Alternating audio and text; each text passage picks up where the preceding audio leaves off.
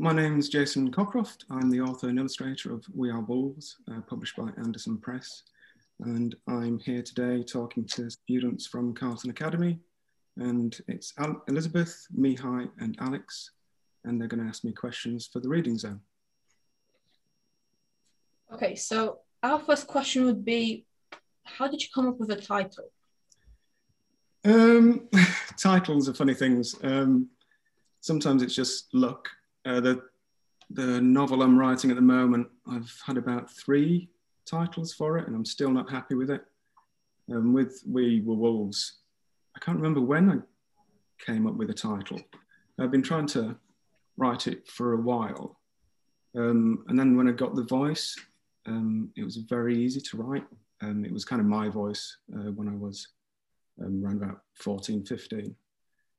And yeah, with the title, you just want it to, make an impact, but you also want it to embody kind of what you're trying to say in the book. And I think you've read the book, and there's a passage in it about wolves, especially about the concept of a lone wolf. And we have this in our culture, in movies and TV and fiction, where it's usually a man, a usually masculine, aggressive man who goes out into the world, who has no family or whose family's been taken from him, and he acts revenge, or he's a kind of a agent of chaos in a way. And the idea behind that is that the lone wolf is actually quite rare. And they usually live in packs and families, and they're actually, very loving, supportive family. And the idea behind the book is that it's about love between a father and a son, and the love in a family, really. So We Were Wolves means that we have to live as a family, because if we work as individuals, it won't work, and that's what happens in the book itself. But yeah, I like the title. I like the alliteration, We Were Wolves, even though it's quite difficult for me to say, and could sound like We're Werewolves, which I never realised until recently. But hopefully you like it, and it means that I could put a wolf on the cover, and I knew that would be a strong image. So where did your inspiration come from? Well, there's not that many books that I know about which are about the subject of the love between a father and a son. There's Danny the Champion of the World. I don't know if you've read that, the Roald Dahl book. And I read that probably when I was about 12, I think, at school. And I really didn't like it because I was expecting the usual Roald Dahl kind of cruelty and humour. But I read it again when I was probably in my 20s. And I loved it. And I loved the affection between the father and the son. And I wanted to kind of emulate that, whilst also it being a very different story. And it's quite gritty, and there's a thriller element to it. And obviously it deals with quite difficult issues like mental health issues and trauma. But yeah, I just wanted to write about a father and a son living in extreme circumstances.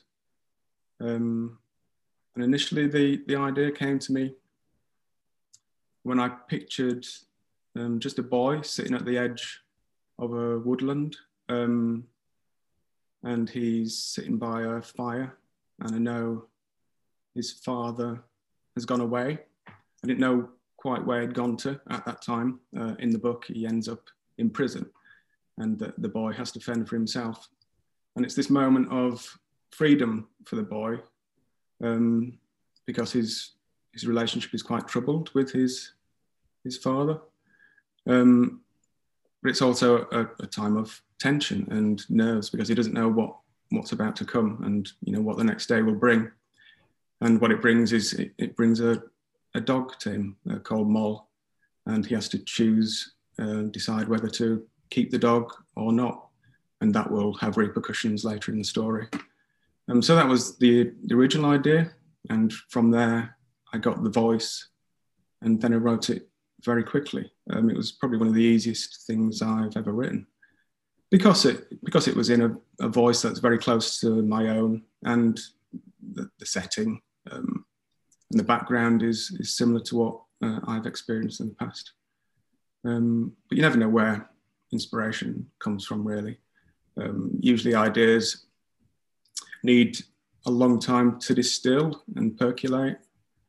And with this, I think it probably was in my head for probably a year before I began to write it. So what came first, the illustrations or the words? Yeah, it's strange when I talk to publishers because they always expect me to be a very visual writer because I'm obviously an illustrator. But I see the two things as very different, very different disciplines. So when I write, I never think in visual terms as an illustrated book. And in fact, I didn't think this would be an illustrated book. It was only when I was discussing it with publishers that we came up with the idea that it could be. And as soon as we kind of came up with that idea, I was quite excited, really, because I love black and white illustration. That's how I began. It was probably about 18 when I started using colour in work. I was very influenced by comics when I was young, and I wanted to be a comic illustrator. And part of me doing this book is kind of an homage to the influences that I've had throughout my career and when I was young as well, and the comic illustrators and the classic book illustrators. And so that's kind of what I wanted to do. I didn't want it to just be an illustrated book, but kind of a roundup of everything that I love about illustration. And yeah, I'm quite proud of it. Because of that, I think it's a nice object as well. The design team at Anderson really made a nice package, and it's just nice to hold and look through. So I'm actually quite proud of it. I'm not usually proud of all my books, but I'm proud of this one, especially because it's so personal as well. Were any of the characters based on anyone you know? Well, no. I mean, all characters are elements of yourself, and they're always kind of, there's elements of other people in there too. But no, there's no one that anyone is based on particularly. Like I say, it was the theme that was more important to me, the theme of love between a father and a son. And it's very personal. It's not autobiographical. My father wasn't anything like John is in the book. John's a very complicated character with a lot of issues. And my father was very, very simple man. He was and very happy with his life. But we had quite a difficult relationship when I was a teenager, and we'd argue a lot. And sometimes I hated my father. I remember writing in my diary once that I hate Dad, and he read my diary, and he said, "Why do you hate me?" And I couldn't explain to him why I hated him. It's just it was just that period of life when I was about 14, 15, probably younger. And yeah, there's just a lot of tensions, and we'd argue a lot. And it was only later, again, probably in my 30s, I'd moved away and I lived in Cornwall for quite a long time. And then I lived on the East Coast in Whitby. And I started kind of developing a relationship with him again. And he talked about things that I never knew about his life and his life with my mother. And it was like we were kind of getting to know each other again. And he died 10 years ago. And so the book is kind of dedicated to him. It's literally dedicated to him, but the story and the feeling in it is dedicated to him too. Because I finally was lucky enough to get to know the man that he was, even if it took a long time. Should have done it when I was younger, but I'm glad that I had the opportunity to get to know him so well when we had the chance. Do you relate to any of your characters? And if you do, how? Well, yeah, I relate to all of them, even the bad ones. Like I say, when you're writing, every writer really writes about themselves. It's not autobiographical, but there's thoughts, ideas, emotions that you feel, and you kind of explore them. And you push them to extremes, and that's what drama is, and that's what fiction is really. So I relate to all of them. They're all different facets of my personality. Some are elements of your personality and character that you try to resist, and some are, more compassionate and loving, and you want to encourage those.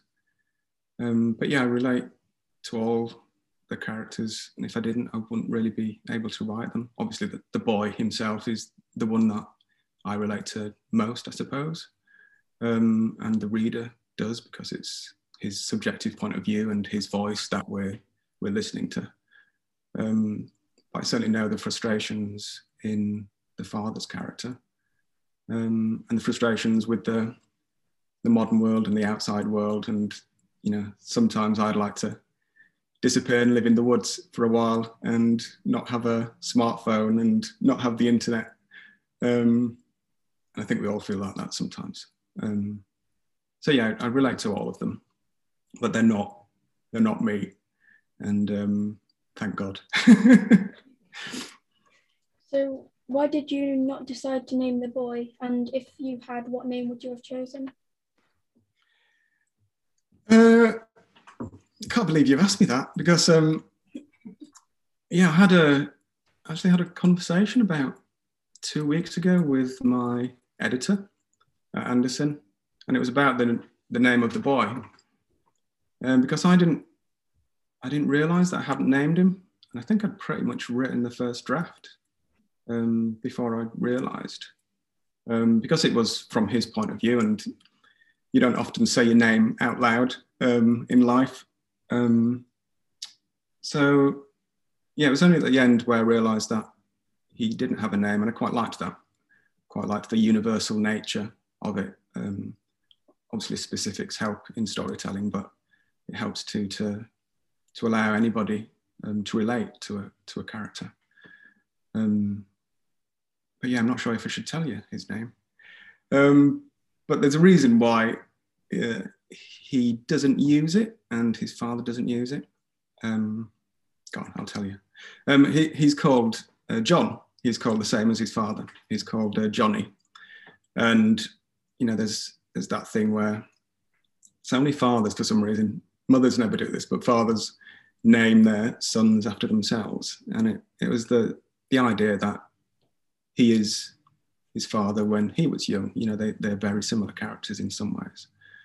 But obviously it's a little bit embarrassing as well to be called after your father. So he doesn't use the name, and that's his name, and it's why it's not in the book, really. The theme of mental health, I have seen that it runs throughout the story a lot. How did you research this? How did you come to research it? Well, I'm lucky enough to know a couple of therapists, counsellors, so I asked them about it. But to be honest, in my family, there's been lots of different mental health issues, some less serious than others. And, I myself have suffered from depression in the past and anxiety. And so the themes themselves were fairly familiar to me, from relationships I've been in, and like I say, from family members and relatives. Again, the particular trauma that John is suffering from isn't familiar to me, and so I did read into that. But the general subject of trauma is familiar from my own personal experience with people that I know, and the symptoms are often very similar. and they demonstrate themselves in similar ways. So there was a certain amount of research, but the story and the characters came from what I know personally and what I've experienced.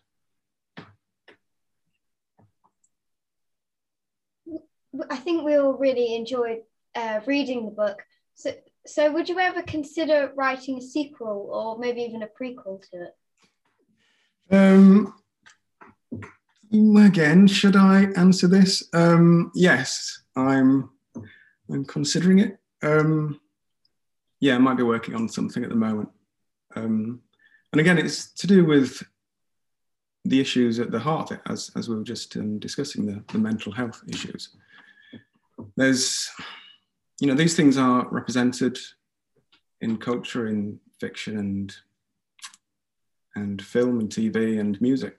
But the problem with it is that there's always a satisfying end to it. And so there's a definite ending to We Were Wolves. And, but I didn't want to give the impression that that's the end of the story, because when there's trauma and when there's grief and bereavement in a family, that doesn't just end. And I know that from experience. As I say, my father died nearly 10 years ago, but my life's completely different. I wouldn't have said that he was an enormous part of my daily life, even though I loved him.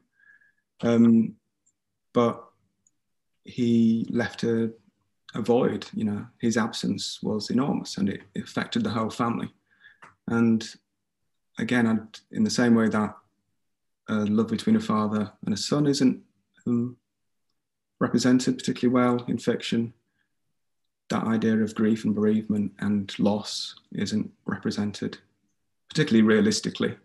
And so, yeah, there's a story I like to tell, which just goes on to the next chapter, and to see how, the events of We Were Wolves has an impact on those characters moving forward, because these things are very hard to resolve in life, and we do resolve them, and we come to accept them and live with them, but there's always an impact from them, and I'd like to explore that. Where is your favourite place to write and draw?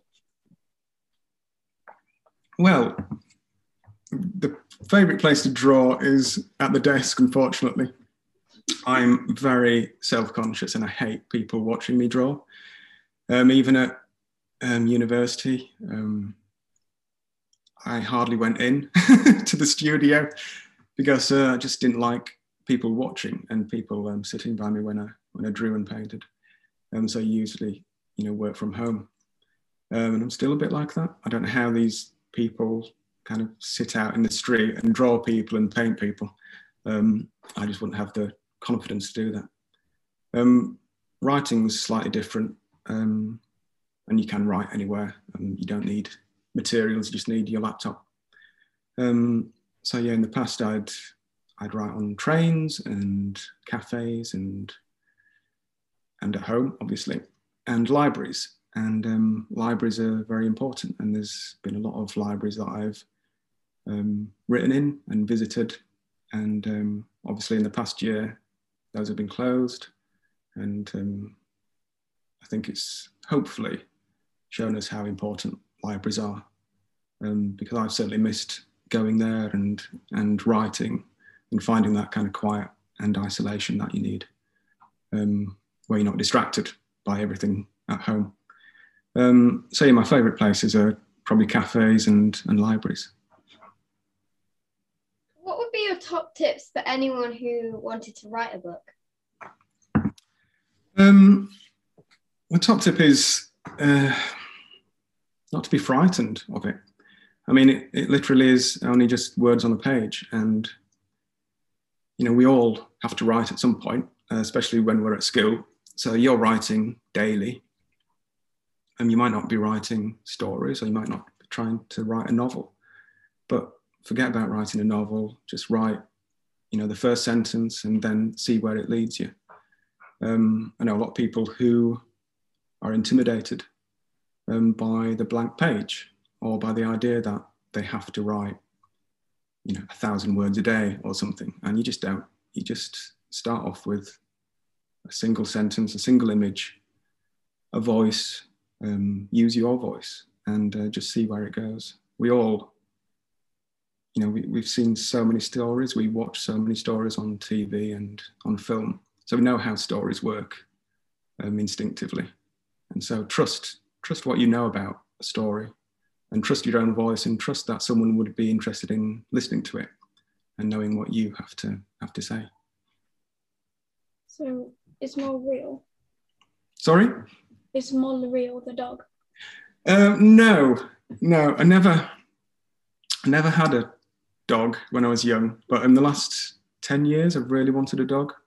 And I've known some dogs of friends, and I just wanted to, again, represent that kind of love and support. The animals in We Were Wolves are all symbolic. Obviously, the wolves represent John and his son, and Moll represents something else. She appears like a lot of the animals, and when the boy has to make a decision and a choice, and she could be freedom. She could represent freedom to him, or represent responsibility, or even represent tragedy. And so, even though the dog and the love between him and the dog is based on people I know and dogs that I know, it's largely symbolic. And she, hopefully she ends up saving him and representing hope, really, in the end, representing kind of a guardian spirit that he needed at this particular moment in his life. If you could sum up your book in only 3 words, which ones would you pick?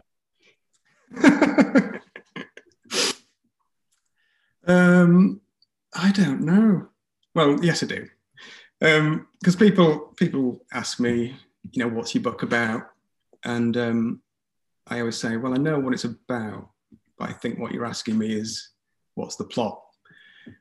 And, the plot is, a boy and his father living in an abandoned caravan in the woods in Yorkshire and trying to hide away from the world, but the world moving into that woodland and into their space, their isolation, their freedom, and them not being able to resist it. But what the book is about, it's about love, and it's about the love between a father and a son. So I'd say father, son, love, if that's allowed. Thank you for your questions.